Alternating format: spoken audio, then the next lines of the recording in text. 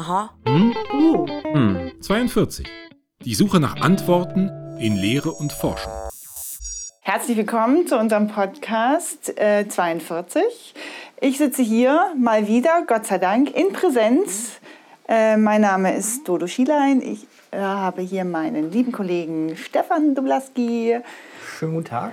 Und unseren Gast Jan Küchenhof. Hallo. Herzlich willkommen. Sehr gut. Wir sitzen das erste Mal wieder live zusammen nach der Pandemie. Das ist richtig, richtig toll. Ja, das ist auch echt toll, dass man mal wieder Leuten ins Gesicht gucken kann. Auf jeden Fall. Und das dann auch direkt darauf reagieren, ohne dass man das Gefühl hat, ui, da ist eine technische Lücke. Oder wir müssen sozusagen die Stimmen auch technisch anpassen. Insofern sind wir jetzt mal wieder wie in echt. Wie in echt. Aber trotzdem haben uns heute jemanden eingeladen, Dodo, wo ich glaube, wir müssen über Probleme sprechen. Jan, herzlich willkommen. Ja, danke für die Einladung. Ich freue mich, hier zu sein, auf jeden Fall. Du bist nicht nur für Probleme zuständig, sondern auch für deren Lösung. Ich hoffe doch. Wie machst du das? Hoffentlich methodisch, strukturiert und gemeinsam und nicht alleine. Jan, du hast uns ein Geräusch mitgebracht. Wir hören uns das gleich mal an und dann sagst du uns, warum du uns das mitgebracht hast und mit was du das verbindest. Ist das Teil deiner Arbeit? Ist das Teil deiner Forschung? Wir gucken gleich.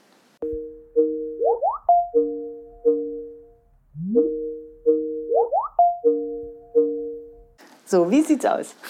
Das war ein Geräusch meiner Arbeit und repräsentiert die Online-Arbeit des letzten Jahres. Das war der Teams-Jingle, wenn man angerufen wird.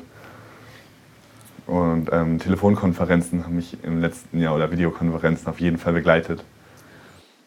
Und haben sich dann die Leute spontan angerufen oder ihr habt Termine gehabt und dann hast du den immer gehört, dachtest du so, oh wei, da geht's jetzt weiter? Oder wie hat das sozusagen, warum, also war das wegen Corona oder hast du einfach auch mit vielen Leuten gearbeitet, die gar nicht in Hamburg waren?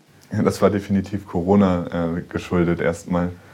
Kollegen rufen spontan an. Das wäre die Fraktion. Mit Studierenden macht man dann meistens Termine vorher. Da hört man den Jingle dann wahrscheinlich auch nicht. Aber ja, auf jeden Fall mussten wir ja zwangsweise alle digital zusammenarbeiten. Ja, und in deinem Thema, du arbeitest einfach viel mit Menschen zusammen. Kommunikation ist ein ganz zentrales Thema bei dir. Da kommen wir gleich noch drauf. Also dieser Sound ist sozusagen 2021 und 2020 dein Geräusch. Nicht das liebste Geräusch, aber auf jeden Fall eins, was mich kontinuierlich begleitet hat. Cool. Aha. Jan, wir sind deswegen so aufgeregt, weil wir dann das erste Mal jemanden da haben, der mal diese harten Ingenieurswissenschaften hier vertritt. Wir haben sonst immer nur mit so Pädagogen zu tun. Ja, wir haben ja jetzt im Vorgespräch uns schon unterhalten, dass ich jetzt nicht der klassische Vertreter bin der Ingenieurswissenschaften per se. Wobei schon als Maschinenbauer, aber ich konstruiere ja jetzt keine Maschinen oder mache keine CAD-Entwürfe, FEM-Simulationen, was man ja als klassischer Ingenieur auch tut. Das geht ja am Institut eher Richtung Projektmanagement tatsächlich. Aber das ist schon das, was du studiert hast, oder? Das ist, würde ich sagen, inzwischen schon was anderes. Also da ist ja schon die Trennung vom Bachelor auf Master spürbar, wo es dann aus dem Grundstudium mit diesen knallharten technischen Fächern wie Mathe, Mechanik, Elektrotechnik in die Masterfächer übergeht, wo man sich ja eher aussuchen kann, was einen interessiert und wo es anwendungsnäher wird. Um es vielleicht konkreter zu machen, erzähl doch mal, wie du hier gelandet bist an der TU. Also wie hat es angefangen? Weil du hast ja einen sehr, sagen wir mal, nicht klassischen Lebenslauf eines Ingenieurs. Du hast ja auch dual studiert, hast du uns erzählt. Wie genau ist das abgegangen? Genau, erstmal habe ich mich für das Maschinenbaustudium beworben. In, glaube ich, Karlsruhe war das, in Darmstadt und hier. Und habe mich dann letztendlich für Hamburg als Standort entschieden. Bin dann auch hier geblieben und nach einem Jahr dann ins duale Studiensystem übergegangen.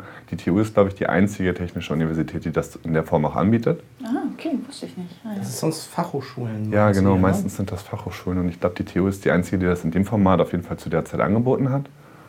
und habe da bei Autoliv in Elmshorn mein duales Studium absolviert. Das ist ein Automobilzulieferer, die machen Gurtstraffersysteme. Und da habe ich dann noch meine Bachelorarbeit geschrieben und mit denen in Kooperation noch die Masterarbeit. Aber war dann noch nicht ganz bereit für die Industrie. Ich hatte das Gefühl, dass ich mich in der Uni noch ein bisschen entfalten möchte und bin dann am Institut gelandet. Vielleicht für alle, die das nicht wissen, kann man nach dem Bachelor dann direkt in die Industrie gehen? Ist das vorgesehen oder ist das eigentlich erst nach dem Master wirklich sinnvoll? Der Vertrag bei mir war so, dass ich mir das aussuchen konnte, ob ich nach dem Bachelor aufhöre und arbeite oder nach dem Master aufhöre und arbeite. Oder halt der dritte Weg, dass ich den Master abschließe und dann nicht da arbeite. Das war ja auch ein Weg. Einige wenige von der TU gehen nach dem Bachelor ab und fangen an zu arbeiten. Wirklich? Die meisten machen den Master fertig. Ich glaube, da ist es auch an der HW zum Beispiel so, dass viele mit dem Bachelor dann auch direkt arbeiten gehen. Ja, die machen dann irgendwie ihre Bachelorarbeit in einem Unternehmen möglichst, ein bisschen anwendungsnäher als hier häufig und dann bleiben die auch häufig in dem Unternehmen. Hatten wir auch einige bei Autoliv. Ja, ist ja auch reizvoll, ne? Kannst du gleich mal Geld verdienen und dann da weitermachen, wenn man das gut findet. Aber bei dir ging es jetzt mit dem Master erst richtig los, das, was dich jetzt auch beschäftigt. Ja, genau. Und dann ging es über ins Institut für Produktentwicklung. Und an dem Institut als wissenschaftlicher Mitarbeiter gehört Antragsschreiben natürlich auch mit zur Tagesaufgabe, nicht ganz, aber auf jeden Fall zur Jahresaufgabe. 1, 2 Anträge schreiben wir dann schon im Jahr. Und einer war im letzten Jahr für die HU. Sehr gut. Ich glaube, deswegen bin ich dann ja im Endeffekt auch hier mit euch in diesem Raum gelandet, weil ein Antrag durchgegangen ist, und zwar mit dem Projekt Collaborative Ideation. Genau. Ja, sehr gut. Das Besondere ja an dem Projekt ist, du bist, ich sag jetzt mal, ich weiß, du willst das gar nicht so richtig hören, du bist Produktentwickler, jetzt einfach von deiner Biografie und von dem Institut, an dem du arbeitest. Aber dein Produkt ist ja gar nicht das klassische Produkt, was man sich so vorstellt. Also es ist jetzt kein Gegenstand, den man jetzt klassischerweise mit Produkt verbindet. Ja, erzähl mal, was machst du denn da? Das Produkt in diesem Projekt sind Ideen, genau. Die klassische Produktentwicklung hat es nicht ganz in dieses HU-Projekt geschafft. Im Institut ist es meistens so, dass die Produkte, die wir entwickeln, aus der Industrie kommen, dass die Kooperationen, die Projekte industrienah sind. Nun ist es im HU-Projekt ja so, dass es offen zugänglich sein soll, dass es für alle interessant sein soll. Und die wenigsten von uns entwickeln jetzt konkret Produkte, aber wir alle haben, glaube ich, Ideen in unserem Kopf. Und deswegen fand ich das eine schöne Schnittmenge, um da irgendwie mitzuwirken und das auch in die Gesellschaft zu tragen auf der einen Seite, aber so, dass sich da auch jeder beteiligen kann. Kollaborativ heißt ja gemeinsam, also dass da auch irgendwie jeder mitsprechen kann. Wo wir uns dann auch ein Problem herausgesucht haben, was uns alle betrifft, und zwar das Plastikmüllproblem, dass wir einfach überall Kunststoffe in unserem Leben haben und über die Auswirkungen uns relativ wenig Gedanken machen, meistens über die Konsequenzen, die dieser Konsum, der Verbrauch hat. Und hoffe, dass wir mit dem Themenpunkt ein Thema getroffen haben, womit sich nicht nur jeder irgendwie so ein bisschen identifizieren kann, sondern wo wir vielleicht auch gemeinsam Lösungen finden können, an die wir bisher noch nicht gedacht haben. Ja, das hört sich sehr sehr toll an, weil man ja letztlich viele unterschiedliche Menschen braucht, die das Problem lösen.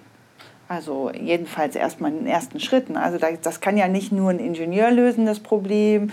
Genau, dann braucht es vielleicht auch einen Biologen, dann braucht es einen Chemiker, weiß ich nicht. Also, das ist ja alles sehr technisch. Meistens muss man auch mit Leuten kommunizieren. Das ist häufig nicht die Stärke von Ingenieuren. Das heißt, Marktforschung oder Marketing, sowas ist auch häufig wichtig, dass man mit Leuten spricht. Social-Media-Aktivitäten werden ja auch immer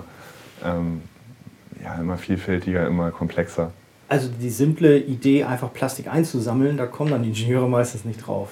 Sondern dafür bräuchte man dann Zivilgesellschaft. Das ist das, was ein Ingenieursfreund von mir tatsächlich tut. Also die Initiative Plastik ist ja bei unserer Workshop-Reihe dabei.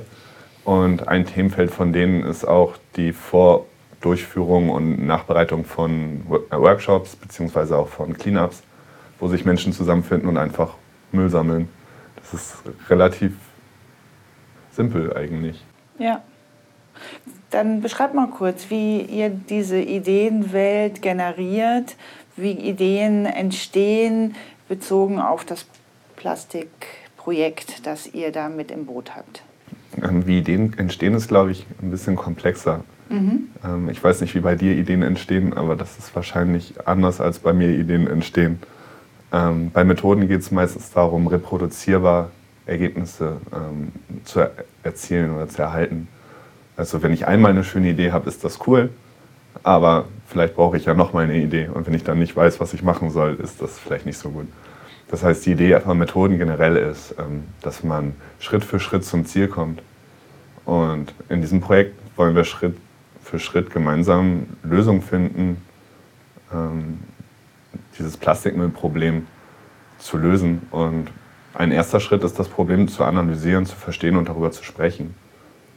Also bevor es in den Lösungsteil geht, versuchen wir das Problem dann auch zu beleuchten. Ich habe mir das mal angeguckt und ihr habt das in dem Projekt wunderschön visualisiert. Man fühlt sich so ein bisschen wie auf der Reise irgendwie mit Frodo.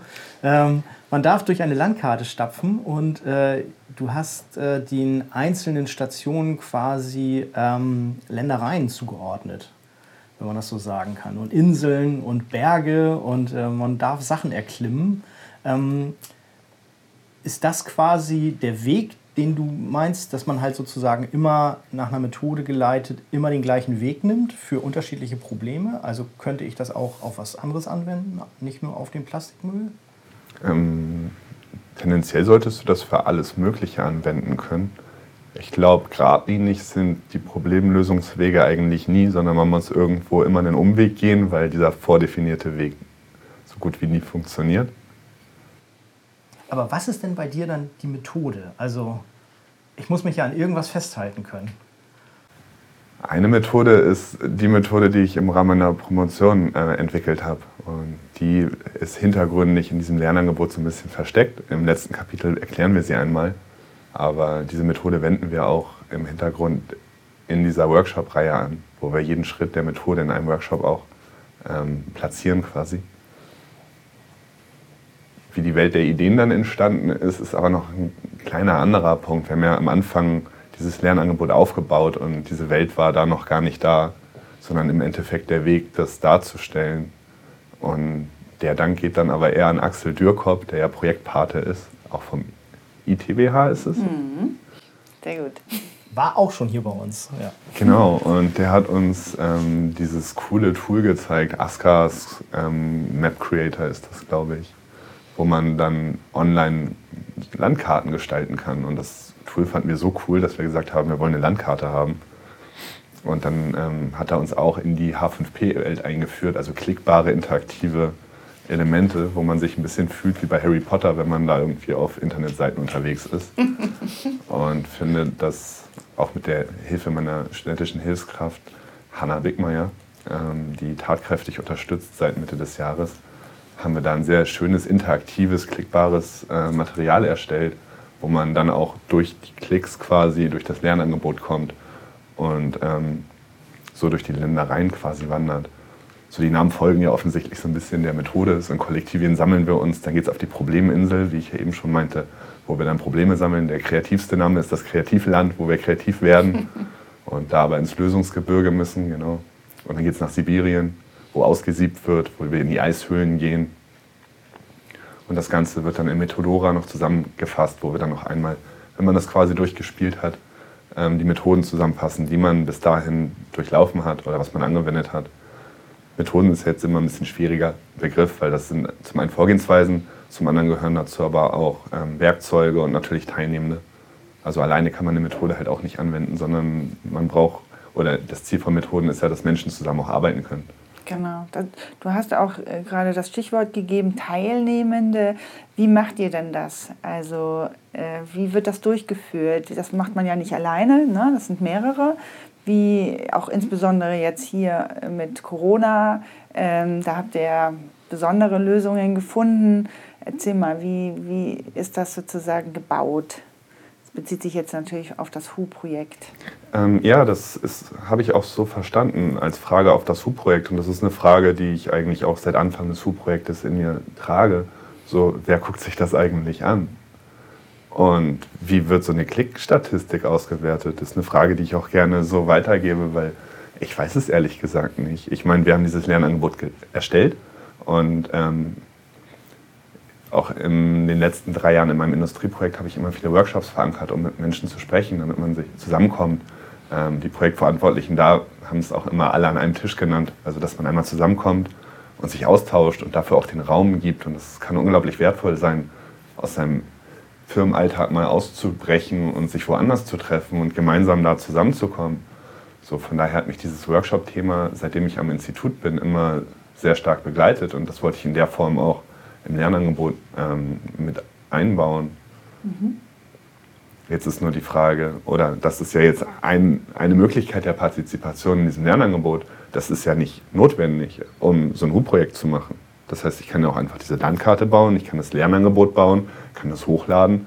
Und jetzt ist ja die Frage, wer nimmt da teil, wer schaut sich das an.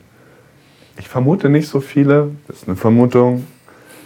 Werbung ist schwierig, die Leute vielleicht darauf zu bekommen auf die Plattform. Muss man sich anmelden, muss man sich nicht anmelden, die Leute darauf zu halten. Das ist eine Sache. Ich habe mich ja für eine Workshop-Reihe entschieden, dass wir uns an 4 Terminen zusammenfinden, wo ich aktiv dann auch Leute sehe, die zumindest ein bisschen Zeit auf diesem Lernangebot, auf der HU irgendwo in diesem Bereich verbracht haben oder auf Umwegen irgendwie darüber einsteigen können. Und jetzt haben wir letzte Woche den ersten Workshop gehabt, wo wir auch konsequent über 20 Teilnehmer hatten oder kontinuierlich, also über den ganzen Workshop hinweg. Da haben wir aber auch viel Werbung für gemacht. Ich habe den Flurfunk der TU aktiviert, mehrfach im TU-All-Verteiler geschrieben. Dann haben wir noch ein Netzwerk über die Initiative Plastik, wo viele NGOs oder auch Klimaschutzorganisationen aktiviert werden oder auch angesprochen werden. Und dann haben wir noch die Social-Media-Kampagne zugeschaltet bekommen, auch aus den HU-Mitteln, wo wir dann auf Facebook und LinkedIn, glaube ich, Kampagnen noch gefahren haben. Also Werbung wird auf jeden Fall viel gemacht. Man sieht ja, dass jetzt nicht 100, 200 Leute sofort sich reinklicken, nur weil man dann eine Facebook-Aktion liked oder sowas. Das stimmt. Du bist ja jetzt ja auch in so einem Workshop-Format, wo es auch darum geht, dass einen das Thema interessiert, dass man aktiv nach Lösungen suchen und sie finden will. Also das ist ja schon, finde ich, bei 20 Teilnehmerinnen, das finde ich schon eigentlich ganz cool, oder? Also ich meine, da ist ja auch richtig was passiert. Also erklär mal oder beschreib mal, wie war das mit dem Workshop? Wie ging das so vonstatten? Du hast es ja eben schon eingeleitet, dass dieses Projekt im Prinzip auch während Corona entstanden ist. Also während einer Situation, wo auch alles irgendwie digital wurde, unser Arbeitsalltag, glaube ich, unser aller Arbeitsalltag wurde irgendwie digitalisiert. Über Tools wie Zoom, über Online-Whiteboards auf Miro benutzen wir jetzt im Workshop. Mural ist auch noch so ein Tool, wo man Online-Whiteboards zusammen bearbeiten kann. Das ist eine große Umgewöhnung, aber wird uns, glaube ich, auch in der Zukunft weiter begleiten, dass solche Tools einfach da sind und die haben sich teilweise auch etabliert. In so einem Online-Workshop, jeder hat seinen Rechner, jeder hat Zugriff, jeder kann sofort mitarbeiten, kann sich einbringen. Ist aber auch eine Hürde. Wir hatten 1, 2 Teilnehmer, die damit nicht klargekommen sind, die verliert man an dieser Stelle, die können nicht aktiv, interaktiv online mitarbeiten. Ja, deine Eltern waren ja auch mit dabei. Meine Eltern haben sich dazu geschaltet. Und die hatten einfach auch technisch, oder beziehungsweise du hast erzählt, es war mit dem Miroboot, das fand ich ganz spannend, die einfach eine andere Sozialisierung mit Zusammenarbeit haben. Also das heißt, die kennen das nicht, dass alle gleichzeitig an einem Dokument arbeiten und waren so ein bisschen irritiert, was bei meinem Vater sicher auch so passiert wäre. Ja, die haben einen Bildschirm gesehen, wo viele Pfeile hin und her geschnellt sind und wo viele Sticker auf einmal erschienen sind und Text reinfließt und sie wussten nicht ganz, was ihre Rolle dabei ist. Der Trick an diesen Online-Tools ist ja, dass man gemeinsam zeitgleich zusammenarbeiten kann und alle sich auch austauschen können. Ja. Die sind aber eigentlich so sozialisiert, dass man in Word erstmal jemanden abspeichern lässt, damit man selber reinschreibt, weil sonst ist alles weg. Ne? So, ja, das ist ja auch, ja, so ist das ja auch, wenn man so mit Technik groß geworden ist und weiter dann keine beruflichen Kontakte mehr mit diesen Elementen hat. Aber du warst ja mit dabei und konntest ihnen ja dann auch unterstützend helfen. Ja, das musste ich im Nachgang tun, also während des Workshops ging das dann nicht. Da war die Distanz zu groß. Ich habe denen das im Nachgang noch mal gezeigt, als ich sie besucht habe am Wochenende. Aha. Aber sag mal, du hast ja Workshops zur Ideenfindung auch vor Corona quasi live mit Leuten in einem Raum durchgeführt. Ja. Wie ändert sich denn die Art der Ideenfindung jetzt, wenn man das digital tut? Also muss man sich neue Sachen ausdenken? Ist das schwieriger, Leute zu motivieren, quasi in diesem Kreativland erstmal wild Sachen irgendwie zu assoziieren und rauszulassen? Oder gibt es so eine kritische Masse von Leuten, wo man sagt, also größer als 20 hätte die Gruppe auch nicht sein dürfen, weil sonst irgendwie redet man zu einer schwarzen Wand und keiner sagt mehr was? Das waren viele Fragen in einem. Ja, ich weiß. Such dir eine aus. Ich suche mir eine aus. Gehen wir erstmal darauf ein, vielleicht, dass in Live-Workshops ist das ein Format gewesen innerhalb meines Projektes, wo ich dafür ja auch bezahlt werde, Workshops für eine Firma zum Beispiel zu geben. Ja. Das heißt, die Leute sind auch gezwungen, irgendwie zu kommen, mehr oder weniger. Das ist ein großer Unterschied. Beim WU-Projekt, jeder darf mitmachen. Es wäre schade, wenn keiner mitmacht. Aber jeder darf sich halt umsonst einklinken. Ja. Jeder darf mitmachen. Und ansonsten war das da ja schon so, dass man irgendwie einen Rahmen von Personen hat, die vordefiniert sind. Und wo man auch weiß, dass die für die Zeit da sind. Online kann sich auch jeder einfach rausklicken. Jeder kann sich reinklicken, aber jeder kann sich auch rausklicken. Das ist dann eine Möglichkeit, Leute zu gewinnen, aber auch Leute schnell wieder zu verlieren. Und bei einer gemeinsamen Zusammenarbeit, wenn wir ein Brainstorming machen, wenn wir eine Kartenabfrage machen, wenn wir eine Diskussion haben, wenn ich in einem Raum mit 10 Leuten bin, dann sehe ich ja, wer mitmacht oder wer an seinem Handy ist oder wer schläft oder wer isst oder trinkt oder sonst was. Wer Lust hat mitzumachen oder wer halt keine Lust hat mitzumachen. Online ist das Ganze ein bisschen anonymer. Beim letzten Workshop hatten viele Leute die Kamera an, das fand ich auch schön. Das macht das Ganze ein bisschen persönlicher. Aus den Lehrveranstaltungen des letzten Jahres ist doch bemerkbar, dass die meisten dann auch die Internetanonymität so nutzen, dass die Kameras aus sind, das Mikros mit aus der schwarzen sind. Wand, ja. Und das ist dann die schwarze Wand. Das ist aber wieder in dem WU-Projekt jetzt ganz schön, das ist auf intrinsische Motivation aufgebaut. Das heißt, die Leute, die da sind, die sollten auch Lust haben mitzumachen, weil ansonsten lohnt es sich auch nicht teilzunehmen. Und die da sind, die wollen meistens sich auch einbringen. Wobei ich gespannt bin, wie das Ganze jetzt im Weiteren noch funktioniert. Ich meine, wir hatten einen Kick-Off zur gemeinsamen Zusammenfindung und zum Kennenlernen. Morgen werden wir die Probleminsel bereisen und da in den Wald der Plastikprobleme gehen. Und dann geht es auch mit der Problemfindung eigentlich erst los, bevor wir dann zum Ende der Workshop-Reihe auch Lösungen finden. Von daher kann ich noch gar nicht sagen, wie gut diese Ideenfindung gemeinsam funktioniert. Aber aus dem ersten Workshop nehme ich mit, dass auf jeden Fall die meisten mit den Online-Tools klarkamen. Die konnten damit arbeiten. Und das sah auch schon recht gut strukturiert aus, was da entstanden ist. Also das geht dann schon recht flott. Das ist halt der große Online-Vorteil. Man muss nicht der Reihe nach irgendwie Sticker irgendwo rankleben, sondern alle haben innerhalb von 2-3 Minuten schon richtig viele Ergebnisse zusammengetragen. Und die sind sofort abgespeichert. Man muss die nicht erst noch aufwendig dokumentieren. Ich meine, im Institut habe ich dann Fotos gemacht von Whiteboards und das dann im Nachgang digitalisiert auf irgendwelche PowerPoint-Folien. Das ist jetzt alles schon da. Das ist ein großer Vorteil. Das stimmt. Das sehe ich in der Lehre auch so. Ja, sehr praktisch. Du hast ja quasi uns nochmal die Frage gestellt, welchen Mehrwert irgendwie dieses WU-Projekt hat, wenn diese Workshops vielleicht durch sind. Und ich habe mich da durchgeklickt. Also ich wäre jetzt wahrscheinlich nicht derjenige, der jetzt an diesem Workshop teilnimmt, um eine Lösung für das Plastikproblem zu finden. Aber was ich spannend fand, ist, dass man sich die Methode, mit der du da rangehst, quasi angucken kann. Und dass man die sich vielleicht nimmt, um sie auf andere Sachen anzuwenden. Also ist das quasi so eine typische Methode, wie Ingenieure quasi sich ein Problem vornehmen und dann es versuchen zu definieren, um dann zu einer Lösung zu kommen? Oder ist das irgendwie eher was originär Neues, was du da machst?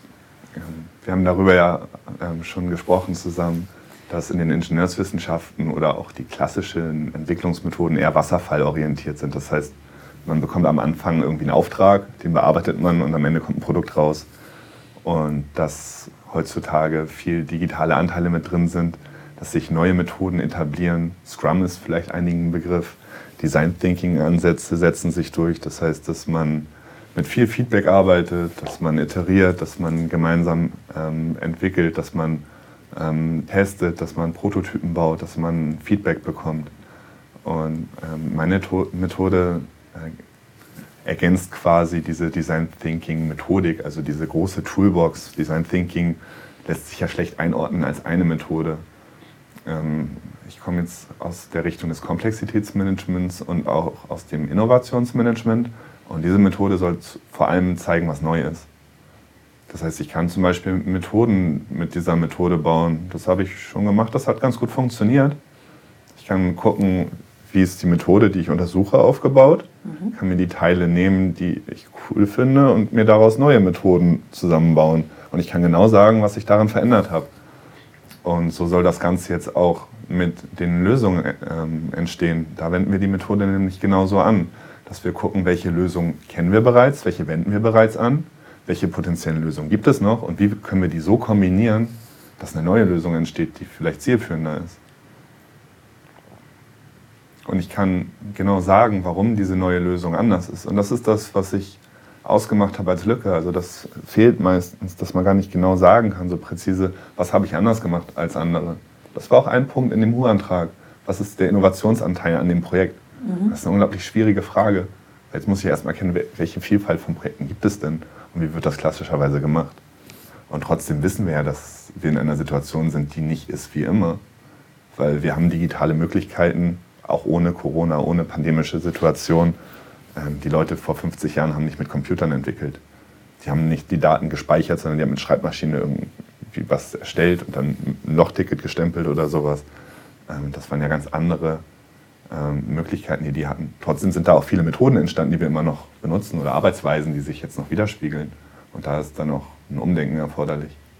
Das heißt, das ist lange ein blinder Fleck gewesen, dass man sich mehr auf die Lösung gestürzt hat und dann glücklich war, dass man eine Lösung hatte, aber weniger die Frage gestellt hat, wie man da eigentlich hingekommen ist? Ich weiß es nicht, aber ich hatte ein Interview nach einer Konferenz mit Mike Stowe von der Design Structure Matrix Konferenz war das in Monterey in Amerika. Das war meine zweite Konferenz, glaube ich, und ich habe den interviewt.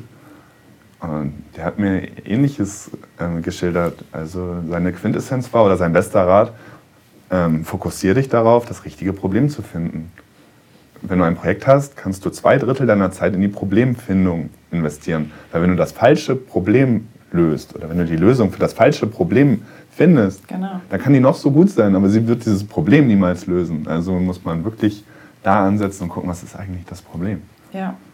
Aber dann mal ganz, also als Definition, was ist denn ein Problem überhaupt? Das ist auch eine spannende Frage, über die ich mir viele Gedanken gemacht habe tatsächlich. Weil es heißt ja auch dann Forschungsproblem, was man dann bearbeiten muss. Vielleicht ist es aber auch nur eine Herausforderung. Gibt es einen Unterschied zwischen Problem und Herausforderung? Wann ist ein Problem ein Problem? Was ist eine Idee, was ist ein Produkt? Ich habe es für mich so definiert, dass ich ein Problem habe, wenn ich es definieren kann, also wenn ich es beschreiben kann. Wie eine Idee auch oder ein Produkt. Mein Produkt ist designt, wenn ich es beschreiben kann. Meine Idee ist da, wenn ich sie erzählen kann, wenn ich sie beschreiben kann. Und so würde ich sagen, es ist mit Problemen auch. Probleme sind menschengemacht. Die Natur kennt per se keine Probleme, sondern die Natur nimmt das erstmal so, wie es ist. Die wertet das nicht. Das heißt, Probleme sind für mich etwas Menschengemachtes. Und wenn ich jetzt als Mensch ein Problem mache, dann ist es fertig, wenn ich es beschreiben kann. Aber ist denn ein Problem wirklich bewertet? Also wenn das Problem besteht, dass die Tür abgeschlossen ist und ich habe nicht den Schlüssel, dann ist das ja keine Wertung, sondern ich muss die Lösung finden, die da heißt, ich brauche einen Schlüssel. Es ist ja schon menschengemacht, dass du überhaupt da rein willst. Ja. Ja, das ist ein essentieller Punkt an der Reihe. Wir müssten dann im Wald wahrscheinlich starten. Ja, okay. Also ich will über einen Fluss, da ist keine Brücke, aber ich muss sozusagen irgendwie es schaffen, den Fluss zu überqueren. Das kann ich sein als Mensch, das kann natürlich auch ein Tier sein, das kann auch etwas anderes sein. Aber du hast gerade gesagt, dass es vielleicht einen Unterschied gibt zwischen Herausforderung und Problem. Also, wo würdest du den denn sehen? Oder gibt es den überhaupt? Oder? ist jedes Problem eine Herausforderung. Also ich würde jetzt, also mal aus meiner laienhaften Definition heraus würde ich sagen, wenn ich 2 Wochen habe für eine Hausarbeit, ist das eine Herausforderung. Wenn ich sie morgen früh abgeben muss, habe ich ein Problem. Ungefähr so wäre meine Antwort gewesen. Und das ist auch das, was ich aus Gespräch mit anderen Leuten so rausgezogen habe, dass Herausforderungen machbar sind. Also man kennt eigentlich die Lösung schon. Und Probleme sind etwas, wo man die Lösung vielleicht noch nicht kennt. Vielleicht ist das der Unterschied. Das heißt, du weißt, wie du eine Hausarbeit schreibst und du weißt, in 2 Wochen ist das auch machbar. Das heißt, das ist herausfordernd, aber du kennst alle Vorgehensschritte und du hast die Lösung eigentlich auch schon. Du musst die Lösung jetzt nur noch auf dieses Teilproblem oder auf diese Herausforderung, auf dein Thema anwenden. Ja. Wenn du aber ein Problem hast, da waren wir in der Wissenschaft auch, wenn du die Lösung schon kennst, hast du eigentlich auch kein Problem. Nee, das stimmt. Sondern Probleme macht es wahrscheinlich aus, dass man die Lösung noch nicht kennt. Genau. Da würde ich voll mitgehen. Also, weil wenn ich jetzt noch nicht weiß, wie ich über den Fluss drüber komme, dann habe ich ja erstmal nur den Sachverhalt, ich komme da nicht drüber. Welche Lösung ich dafür habe, das muss ich dann irgendwie erarbeiten. Vielleicht ist auch gar nicht das Problem, dass du nicht über den Fluss kommst. Das ist dann genau, eine andere Sache. Vielleicht musst du gar nicht über diesen Fluss, genau, sondern das Tier dreht dann einfach um und das hat gar kein Problem. Weil du als Mensch machst dir ja die Vision, dass du über diesen Fluss gehst. Aber es sind sehr philosophische Fragestellungen. Ja, genau, das ist dann auch ganz spannend, dann zu gucken, was da in einem vorgeht, wenn man diese Begriffe hat. Also ich habe da sofort bestimmte Situationen in meinem Leben, sehe ich da und denke mir so, okay, habe ich da jemals eine Lösung für gefunden? Nee, ich bin einfach wieder, keine Ahnung, egal. Aber es ist ein spannendes Thema, was ist eigentlich ein Problem? Finde ich. Die Lösung habt ihr ja mit dem Podcast definiert, oder? Das war die 42? Das ist ja die Antwort auf alle Fragen. Genau, also ist sozusagen immer die Lösung. Jetzt muss man nur die richtigen Fragen stellen. Jetzt muss man eigentlich erstmal wissen, was das Problem ist. Ja. Ich hoffe, wir können uns darauf einigen, dass Plastik und Kunststoff auf jeden Fall ein Teilproblem ist, eines vielleicht größeren Problems. Aha. Wie kriegst du diese Komplexität gebändigt? 3 Begriffe hast du uns mitgegeben. Der eine wäre Komplexität, der andere Methode und das dritte Produkt. Und da hast du gesagt, das wäre ja so ein bisschen, das wären so daran könntest du etwas beschreiben.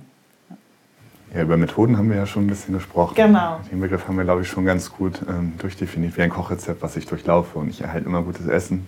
Mit meiner Methode erhalten wir hoffentlich immer gute Ideen, immer gute Lösungen. Oder vielleicht finden wir auch neue Probleme, wenn man es denn sich als Ziel setzt, dass man das tut. Aber das Plastik aus der Umwelt zu bekommen, ist ja so komplex. Ja, deswegen müssen wir das wahrscheinlich auch zusammen machen. Und deswegen geht das nicht alleine. Und deswegen brauchen wir Ideen. Da waren wir ja auch schon bei der Definition von Produkt, dass die Produkte in diesem Fall Ideen sind oder das reicht uns, wenn wir wissen, wie wir weitermachen können, dass man konkrete Anhaltspunkte hat. Und Komplexität definiert sich ja unterschiedlich, aber trotzdem findet man Definitionen. Und eine ist, dass es eine Vielzahl von Elementen gibt und diese Elemente auch miteinander zusammenhängen und sich beeinflussen. Und ich glaube, bei diesem Plastikmüllproblem zum Beispiel haben wir den Fall. Also, dass das halt nicht eindimensional ist, sondern halt ein bisschen verzwickter. Es gibt ja diese verzwickten Probleme. Hast du schön gesagt. Also das ist nicht nur umgangssprachlich, sondern ein Begriff gibt es wirklich, verzwickte Probleme. Ja, wir teilen das im Projekt in Tame, Wicked und Complex Problems. Also in zähmbare, komplexe und unzähmbare Probleme. Ein zähmbares Problem wäre, wenn ich Müll nicht in den Mülleimer schmeiße. Also das Problem ist jetzt, dass der Müll neben dem Mülleimer liegt. Das ist relativ einfach. Wenn ich jetzt aber zum Beispiel Plastiktüten im Ozean habe und die sich zu Mikroplastik zersetzen, dann habe ich ja schon eine Kettenreaktion ausgelöst, die ich nicht mehr so einfach handeln kann. Und dann haben wir schon nicht mehr ein komplexes Problem, weil ein komplexes Problem könnte ich lösen, sondern ich habe dann ein unzähmbares Problem. Weil ich kann jetzt natürlich Mikroplastik filtern. Aber wenn ich das filtern möchte, dann muss ich eine Anlage bauen. Und während ich eine Mikroplastikanlage baue, verursache ich ja wieder irgendwie auch Aufwände, die nicht naturgerecht sind. Das heißt, jetzt habe ich auf einmal einen Kreislauf an Problemen, die sich füttern und dann wird es verzwickt. Okay, und wenn ich dann das Wasser filtere ich wahrscheinlich noch irgendwelche Mikroorganismen mit, die man eigentlich nicht gefiltert haben möchte? Und die eigentlich leben sollen. Und jetzt, also wir merken, dass es schwierig wird an der Stelle. Also ein echtes verzwicktes Problem. Ein echtes verzwicktes Problem. Und die können wir wahrscheinlich auch nicht lösen. Neben diesen unzähmbaren Problemen, die wir nicht lösen können, wie diese Zersetzung in Mikroplastik und diese sehr leichten Probleme wie Müll in den Mülleimer zu befördern, wo wir mal davon ausgehen, dass wir das erstmal so hinbekommen, wenn sich jeder da Gedanken drüber macht, wollen wir in diesem Projekt diese komplexen Probleme finden. Also Probleme, die nicht irgendwie ins Unendliche auslaufen, sondern die wir behandeln können, aber die ich nicht alleine behandeln kann, sondern wo ich so eine bestimmte Schwelle überschreite, dass ich halt eine Zusammenarbeit benötige. Das ist ja philosophisch eigentlich total toll, weil du quasi dir Teilbereiche rausnimmst aus unzähmbaren Problemen, wo man davor steht, Gott, oh Gott, oh Gott, die Welt wird untergehen, wir können gar nichts dagegen tun, zu du versuchst zu identifizieren, welche Probleme lösbar wären, auch wenn sie komplex sind, um dafür Lösungen zu finden. Das wäre schön. Das wäre ideal. Das wäre ideal, genau. Das ist die Idee des Projektes auf jeden Fall. Ja, das Tolle ist, dass wir lernen gerade, dass dein Projekt dabei hilft, im Grunde unser Grundproblem, das ja unser Chef immer so als Beispiel für die WHO formuliert hat, wie kriegen wir den Müll aus dem Meer, dass du sozusagen so das Schlüsselprojekt wirst. Du bist das erste Projekt, das sich damit überhaupt auseinandersetzt. Ohne dass du es wusstest vorher. Also wir finden es richtig anschaulich. Eigentlich sollte dein Projekt also quasi wie so ein Pilot für die WHO sein. Wir können auch gerne noch eine Workshop-Reihe Collaborative Ideation Meets WHO machen. Genau, dann nehmen wir alle Projekte, die jeweils auf dieser Plattform öffentlich sind, die beziehen wir dann da ein. Das wäre dann der erste Methodenschritt, nämlich das Sammeln von Elementen. Also momentan sammeln wir Ideen oder wir fangen an mit den Problemen. Wenn man das so machen würde, würden wir tatsächlich dann WHO-Projekte als ersten Schritt sammeln. Ihr hattet gefragt, wie anwendbar ist die Methode? Sie ist generisch anwendbar, ich muss meinen Raum definieren. Und wenn du sagst, die WHO ist der Raum, den ich definiere und die WHO besteht aus Projekten, dann habe ich einen Pool, eine Domäne und die bringt mir aber nichts, wenn sie leer ist, also muss ich sie mit Inhalt füllen und dafür nehmen wir erstmal Elemente und das wären jetzt Projekte und jetzt kannst du einfach die Projekte nehmen, in eine Liste packen oder als Bubbles und jetzt kannst du die einfach erstmal in diesen Raum werfen. Ja. Und jetzt hast du schon den ersten Methodenschritt gemacht, ohne viel Aufwand. Also es soll ja auch gar nicht schwierig oder so sein, sondern genau darum geht es auch, plakativ einfach zu erklären, was habe ich jetzt eigentlich gemacht. Jetzt kannst du auch sagen, ich habe das Projekt und ich habe das Projekt. Ich kombiniere die, ich verändere sie, eins lösche ich, eins trage ich weiter, wie auch immer. Also jetzt kannst du damit halt spielen, jetzt kannst du damit arbeiten. Ja, sehr gut. Also das eine ist, dass man das Problem quasi identifiziert. Wenn es dann aber an die Lösungen geht, wann erkenne ich denn, dass eine Lösung ist? Oder wann bin ich fertig quasi mit der Methode? Also das stelle ich mir wahnsinnig schwierig vor. Dass ich mir zwar natürlich irgendwie das Problem vergegenwärtigen kann, aber vielleicht gibt es nicht nur eine Lösung, sondern mehrere. Vielleicht fangen wir nochmal mit Problemen an, weil die Definition von komplexen Problemen war, dass ich eine Lösung finde, beziehungsweise die Definition von unzähmbaren Problemen ist, dass ich keine eindeutige Lösung finde. Auf jeden Fall keine eindeutige, wahrscheinlich finde ich auch gar keine. Oder Teil. Das heißt, wenn ich mich nur verzwickten Problemen widme, würde ich vermutlich auch keine Lösung finden können. Das heißt, das wäre ja schon mal ein Ausschlusskriterium per se. Also wenn ich keine Lösung finde, habe ich vielleicht noch nicht das richtige Problem identifiziert. Das wäre dann die Rückkopplung. Wenn es um die Lösungsfindung geht, dann gibt es natürlich wieder Methoden und Werkzeuge, die die kreative Lösungsfindung unterstützen. Also wo ich dann auch meinen Lösungsraum erstmal aufbereite, dass ich überhaupt Lösungen habe. Und die finde ich meistens intuitiv oder diskursiv. Also entweder ich kenne schon etwas, was ich einsetzen kann, um ein Problem zu bewältigen, oder ich kann systematisch vorgehen und mir recht schnell Lösungen generieren. Das funktioniert in der Regel. Aha. Kannst du aus der Vergangenheit diesen Prozess einmal konkretisieren? Also erinnerst du dich an eine konkrete Problemstellung, die dann zu einer exemplarischen Lösung führte? Hast du da ein Beispiel für uns, damit wir das besser Ich greife gerne ein Beispiel aus, was ich seit meinem Eintritt ins Institut propagiert habe. Das war, dass ich Schwarmroboter bauen möchte. Schwarmroboter. Also, ich weiß nicht mehr ganz genau, woher diese Motivation kam. Aber ich hatte einen Studierenden, der seine Bachelorarbeit schreiben wollte. Der war Tutor beim interdisziplinären Bachelorprojekt. Ich habe gesehen, ihr habt da auch Plakate auf dem Flur hängen. Das fällt ja auch mit in diesen Lehrbereich. Das habe ich, ich glaube, 3 oder 4 Jahre lang, 3 Jahre habe ich das, glaube ich, betreut. Als wissenschaftlicher Mitarbeiter. Und er war Tutor. Und die haben ja da diese Luftschiffe gebaut. Ja. Und in seiner Bachelorarbeit hat er einen Prototypen gebaut von diesem Schwarmroboter. Also er hat konstruktionsmethodisch von den Anforderungen bis hin zum fertigen 3D-Druck hat er das gestaltet quasi. Und das war etwas, wo wir von einem Problem oder von einer Herausforderung einmal den Weg gegangen sind bis zu einer prototypischen Lösung, bis zu einer Umsetzung. Dieser Student ist inzwischen Kollege bei uns, also der war gestern auch bei We Me's Getting Started, aber ich glaube, heute ist er auch da. Der hat inzwischen im Institut angefangen und wir haben eine Lehrveranstaltung, die integrierte Produktentwicklung, und dieser Roboter wurde weiterentwickelt und ist jetzt als Plattform da verfügbar, sodass die Studierenden da immer jetzt drumherum designen können quasi. Das ist cool, aber jetzt erklär noch mal kurz, was ist ein Schwarmroboter? Die Idee war, dass wir ein vernetztes System bauen. Das heißt, nicht eine Einheit, die ich irgendwie steuere, sondern verschiedene Einheiten, die miteinander kommunizieren. Ah, okay. Ja, das verstehe ich, dass das jetzt modular dann weiterentwickelt werden kann, oder? Das war die Idee. Und in diesem Projekt, ich habe das auch von der Stadt Hamburg gefördert bekommen, Swarming haben wir das genannt, sollte es darum gehen, Akustikmessungen in der Umwelt zu machen. Ah, cool. Und dann mit Drohnen quasi Schall zu messen. Ja. Und dann kann man halt Felder messen und nicht nur eindimensional, sondern wenn ich jetzt halt so einen Schwarm habe, dann kann ich halt kann ich in Feldern agieren. Ich könnte jetzt auch CO2-Sensoren oder sowas daran basteln. Dann kann ich halt auch Feldmessungen machen oder Temperatursensoren oder sonstiges. Ah ja, okay. Und kannst du dich an diese Problemdiskussion erinnern? Also habt ihr das zu zweit gemacht oder wart ihr da auch in einer größeren Gruppe? Meistens ist es so, dass es vielleicht allgemeiner bei Problemen, dass es nicht in einer Session da ist, sondern dass es halt ein Prozess ist, um das halt auch zu sehen. So ist es, glaube ich, bei Problemen und auch bei Lösungen.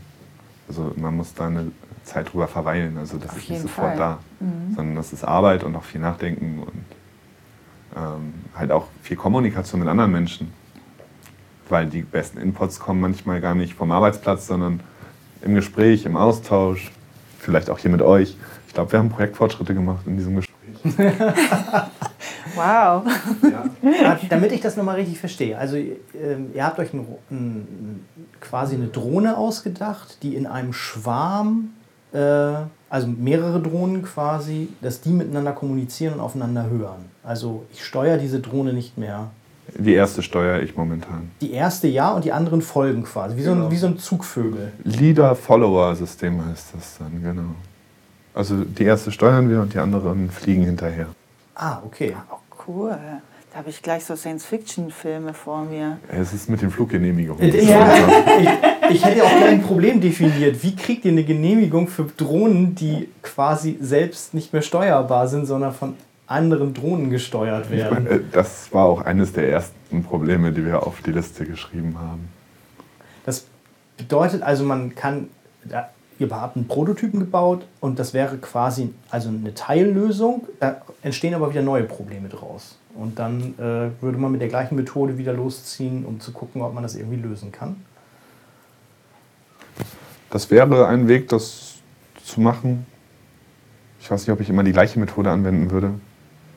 Also wir haben das methodisch gebaut, nur bin ich ja auch in der Methodenforschung unterwegs. Das heißt, ich baue ja auch meine eigene Methode da mit ein. Oder man nimmt sich dann halt Teile, die man verwenden kann, und es bedient sich nicht einer vorgefertigten Methode. Aha. Lieber Jan, wir haben ja jetzt viel von dem WHO-Projekt gesprochen, und das Schöne bei dir ist ja auch, oder ein seltener Fall letztlich, wenn wir jetzt so auf unsere Podcast-Reihe zurückblicken, ist, dass die WHO-Projekte meistens gar nicht so viel mit den Forschungstätigkeiten der einzelnen Personen zu tun haben. Bei dir ist das total anders. Bei dir ist deine Arbeit an der Dissertation und dem HU-Projekt sehr nah zusammen. Und war das für dich auch sozusagen so eine Art Möglichkeit, die empirische Forschung über die HU zu machen? Das heißt, du wendest deine Überlegungen zu den Methoden, Ideen zu generieren, an. Genau, also du sagst, es gibt ja auch Anschlussarbeiten von einer Mitarbeiterin von euch, die da ihre Master- oder Bachelorarbeit dazu schreibt. Erzähl mal, wie fließt denn da jetzt deine Forschung in der Dissertation, in dieses HU-Projekt oder wie befruchtet sich das sozusagen gegenseitig? Danke für die Frage. Ich freue mich natürlich, dass ich meine Forschung auch so in dem Projekt mit einbringen kann. Die Möglichkeit hat man natürlich nicht immer. Ganz spannend ist es natürlich jetzt, wie es im digitalen Raum funktioniert, weil Methodenforschung, Workshops, das heißt, dass man sich auch zusammenfindet, normalerweise in einem Raum mit, weiß ich nicht, 10 bis 20 Leuten und gemeinsam irgendwie brainstormt und dann danach essen geht oder sowas, ich weiß nicht. Wie das Ganze im digitalen Raum funktioniert, ist total spannend und ich hatte das zwischendurch auch schon gesagt, das wird uns, glaube ich, auch nicht ganz loslassen. Ja. Vor allem, was du eben gesagt hast, waren die Leute irgendwie räumlich verteilt. Ich glaube, das ist ein großer Motivator auch in der Workshop-Reihe oder auch im Nachhinein noch, dass man einfach Leute global zusammenschließen kann. Die Studentin, die ihre Arbeit schreibt, ist Hanna Bickmeier, also die studentische Hilfskraft auch aus dem HU-Projekt. Ja. Und die Methode, die ich mir ausgedacht habe, wenden wir an. Und in dieser Fallstudie validiert sie das quasi. Also diese Workshop-Reihe bauen wir als Fallstudie auf. Und die validiert sie im Rahmen ihrer Projektarbeit. Weitestgehend, soweit es möglich ist. Also wir haben schnell herausgefunden, Experiment können wir es nicht nennen, weil wir keine Kontrollgruppe haben. Aber eine Fallstudie dürfen wir es nennen. Das heißt, da geht es auf jeden Fall weiter. Und wenn man sowas macht, gibt es immer noch bestimmte Netzwerkeffekte. Die sind nicht immer ganz vorhersehbar. Aber gestern zum Beispiel habe ich eine E-Mail von einem Studierenden bekommen, der seine Bachelorarbeit schreiben möchte über das Thema. Das war nicht ganz vorgesehen und ich weiß auch nicht, ob wir da jetzt spontan noch Themen rausbekommen, aber das Interesse ist auf jeden Fall da und auch die Möglichkeiten, hier thematisch noch anzuknüpfen. Cool. Ja, das klingt doch super. Aber das ist jetzt nichts, was der Studierende will jetzt nicht oder der Student will jetzt nicht bei dir die Bachelorarbeit schreiben. Der will doch. einfach. Doch, ach was. Naja, irgendjemand muss die ja betreuen. Ja. Es gibt ja auch die Möglichkeit, jemand ist interessiert an einem Thema, will mit dir sozusagen als Interviewpartner. Der meinte, ist interessiert an dem Projekt, also an dem HU-Projekt Collaborative Ideation. Er möchte genau in dem Projekt eigentlich seine Bachelorarbeit schreiben. Ja, fantastisch. Ja, nur das Projekt ist halt fast rum. Ja. Also eine Bachelorarbeit dauert ja immer so 3 Monate und das Projekt hat noch nicht mal mehr 2. Verstehe, aber gut, er kann Daten sammeln und kann das dann auswerten. Da ich die Methode, ja, wenn man das nutzen möchte, wäre das ja ein Punkt, wo man anknüpfen kann, auf jeden Fall. Und vielleicht kann ich so noch einen Workshop-Teilnehmer generieren. Das ist natürlich dann Werbung auf Umwege. Auf jeden Fall, das kommt in die Shownotes rein. Mich würde aber noch mal interessieren, worum geht denn deine Diss jetzt eigentlich? Also, was möchtest du denn rausbekommen? Wir machen Methoden. Ich mache Innovationsmanagement. Herauskommt eine Innovationsmethode. Und ich nenne sie die 4-Step Creation Method. Das ist die, die wir jetzt benutzen. Also sie soll Neuentwicklung unterstützen. Und je nachdem, was du entwickeln möchtest, brauchst du etwas Neues. Das kann fallspezifisch unterschiedlich sein. Und ich helfe dir dabei, Neues zu bauen. Also eigentlich so ein gängiges Problem, was wir alle auch mit unserer Dissertation haben. Weil jede Forschung muss irgendwie neu sein. Also jeder, der eine Promotion anfertigt, muss sagen, was er neu gemacht hat. Klar, sonst kann man sich das ja auch sparen. Und in meiner visuellen Methode könnte ich dich dabei unterstützen, zu sagen, was deine Anteile sind. Zum Beispiel aus Methoden, die du benutzt, die du angepasst hast, kombiniert hast, in einem Weg, wie es noch keiner vor dir gemacht hat. Weil das ist eigentlich immer der Fall, dass du Dinge tust, wie es keiner vor dir getan hat. Aber das anderen Leuten zu vermitteln, ist häufig nicht so einfach. Das klingt auf jeden Fall super spannend. Und das würde ja auch heißen, dass wenn das Eingang vielleicht in die Lehre findet, dass die Ingenieursausbildung sich vielleicht auch ändern würde, oder? Ganz so hoch möchte ich nicht stechen. Wir hatten schon über Design Thinking Methoden gesprochen. Ich würde es eher als Teilwerkzeug sehen, was man in diesem Baukasten hinzufügt, wo man sich bedienen kann. Wir hatten über digitale Tools gesprochen. Diese Miro-Boards haben unglaublich viele Methoden schon implementiert. Dass du auf irgendeine Vorlage einfach klickst und dann kommt schon eine Methode, wo du durchgeleitet wirst. Und die sind fallspezifisch. Jetzt brauche ich ein Brainstorming, jetzt brauche ich ein Kennenlernen, jetzt brauche ich eine Kostenbewertung. eine Risikoanalyse und da gibt es Tools. Und wenn du eine neue Idee brauchst, nimmst du meine Methode. Das ist wieder die Idee. Okay. Da steht dann Jan Küchenhof. Genau. Genau, wenn man die Idee dann hat, dann geht es vielleicht eher so in Start-up-Region. Da braucht man dann andere Unterstützung. Das stimmt. Und du evaluierst das jetzt mit der HU und auch noch mit anderen Workshop-Vorhaben? Oder gibt es bei deiner das nicht? Oder wie sieht da die Evaluation aus? Die HU ist jetzt ja das Aktuellste, was ich damit nutzen konnte. Mhm. Die Idee habe ich im letzten Jahr mit einem Studenten schon ausprobiert bezüglich Entwicklungsmethoden. Mhm. Jetzt kam dieses HU-Projekt, jetzt machen wir es mit Problemen, mit Lösungen. Mhm. Und ich hoffe, dass ich das in den nächsten 2 Jahren auf smarte Maschinenelemente anwenden kann. Oh ja, wir haben über Schrauben gesprochen, die Sensoren haben. Weshalb haben die nochmal Sensoren? Wegen der Digitalisierung. Ja, das ist auf jeden Fall ganz weit vorne. Man könnte aber Drehmoment und sowas alles irgendwie dann... Alles muss vernetzt sein, alles muss smart sein. Ja. Und Getriebe, Motoren, die bestehen aus vielen Schrauben, Dichtungen, Wälzlagern, der ganze Kram aus dem Maschinenbau. Und der soll smart gemacht werden. Und da gibt es von der DFG eine Projektförderung, der SPP 2305, sensorintegrierende Maschinenelemente. Cool, so richtig schön abstrakt. Genau. Und ich hoffe, dass ich die Methode da auch nochmal drauf loslassen kann, sodass wir zeigen können, was an diesen Maschinenelementen jetzt eigentlich neu ist und was die jetzt können. Genau. Du hast schon davon gesprochen im Vorgespräch, dass das quasi das Folgeprojekt der HU ist. Also wenn man das jetzt so in Projektphasen unterscheidet. Für mich persönlich, nicht von der HU, aber für mich persönlich, ja. Für die HU geht es natürlich weiter, weil man muss es anwenden. Aber jetzt für dich persönlich wäre das der nächste Schritt ab Januar dann loszulegen mit dem sensiblen Schrauben.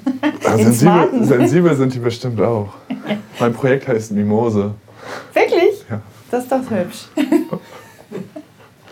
Dann treffen wir uns vielleicht zu Mimose hier nochmal wieder. Also ich finde es spannend, wenn man den Maschinenbau halt so versteht, dass man quasi ja messbare Bauteile verbaut, was sich da noch so entwickelt. Also ich kann irgendwie bei meinem Auto sehen, irgendwie, ob der Reifendruck in Ordnung ist. Das wird ja auch irgendwie über eine Art Sensor gemacht. Und wenn ich irgendwie bei einer Brücke sehen kann, ob die Verbindungen in Ordnung sind, keine Ahnung. Genau sowas. Ja. Jan, was ich bei dir richtig spannend finde, ist in deiner Biografie, dass du als Ingenieurswissenschaftler dann das Produkt neu definierst, dass du sagst eben, mein Interesse ist, wie generiert man Ideen und das dann wirklich operativ umsetzt in dieses HU-Projekt. Ich finde es richtig cool. Wir haben da einen super Einblick bekommen. Stefan, wie findest du das? Mein Abstraktionsvermögen ist schon am Rand. Also ich muss mir, glaube ich, noch mal irgendwie die Sachen angucken. Wir werden auch, glaube ich, mal ganz viel in den Shownotes verlinken. Also da war sehr viel drin von den Miro-Boards über Methoden, Design Thinking, dass wir da vielleicht ein paar Sachen zusammentragen, wo man sich ein bisschen näher einlesen kann, weil das so ein bisschen Buzzword-mäßig dann teilweise jetzt abgehandelt wurde, wo ich selber merke, wie groß meine Lücken eigentlich sind, weil okay, es ist ja auch nicht mein Gebiet, was du da bearbeitest, aber ich finde es halt super spannend, dass man sich da vielleicht noch mal ein bisschen tiefer einarbeiten könnte. Absolut, und natürlich die Verlinkung zum Projekt. Und die Aufforderung, selber die Methode anzuwenden und im besten Fall sich mit dir kurz zu schließen, zu sagen, ich hätte da noch mal ein bisschen eine Stellschraube. Ich möchte eine Bachelorarbeit schreiben. Nein. Ja, oder so. Okay. Genau. Ja, danke auf jeden Fall, dass ich hier sein durfte. Ich habe mich gefreut über die spannenden Gespräche und bin natürlich auch im Nachgang erreichbar. Also ich freue mich über Austausch, über Diskussionen, über Anregungen oder auch Leute, die mit unseren Methoden arbeiten wollen. Oder auch noch teilnehmen wollen an eurem Workshop, natürlich, der ja noch bis Ende des Jahres... Ich weiß nicht, wann euer Podcast online geht, aber... So bald wie möglich. Nicht Ende des Jahres, wir haben noch 3 Termine. Ja. Morgen ist der nächste und dann noch 2. Also es sind 4 Workshops. Schaffen wir das wahrscheinlich nicht, aber... Vielleicht bis zur nächsten Woche dann. Ja, das schaffen wir. Erstmal ganz, ganz lieben Dank, dass du hier warst. Hat großen Spaß gemacht. Und dann bis zum nächsten Workshop. Und viel Erfolg bei deiner Diss. Ja, danke schön. Euch auch beim weiteren Podcasten. Dankeschön. Tschüss. Ciao. Oh.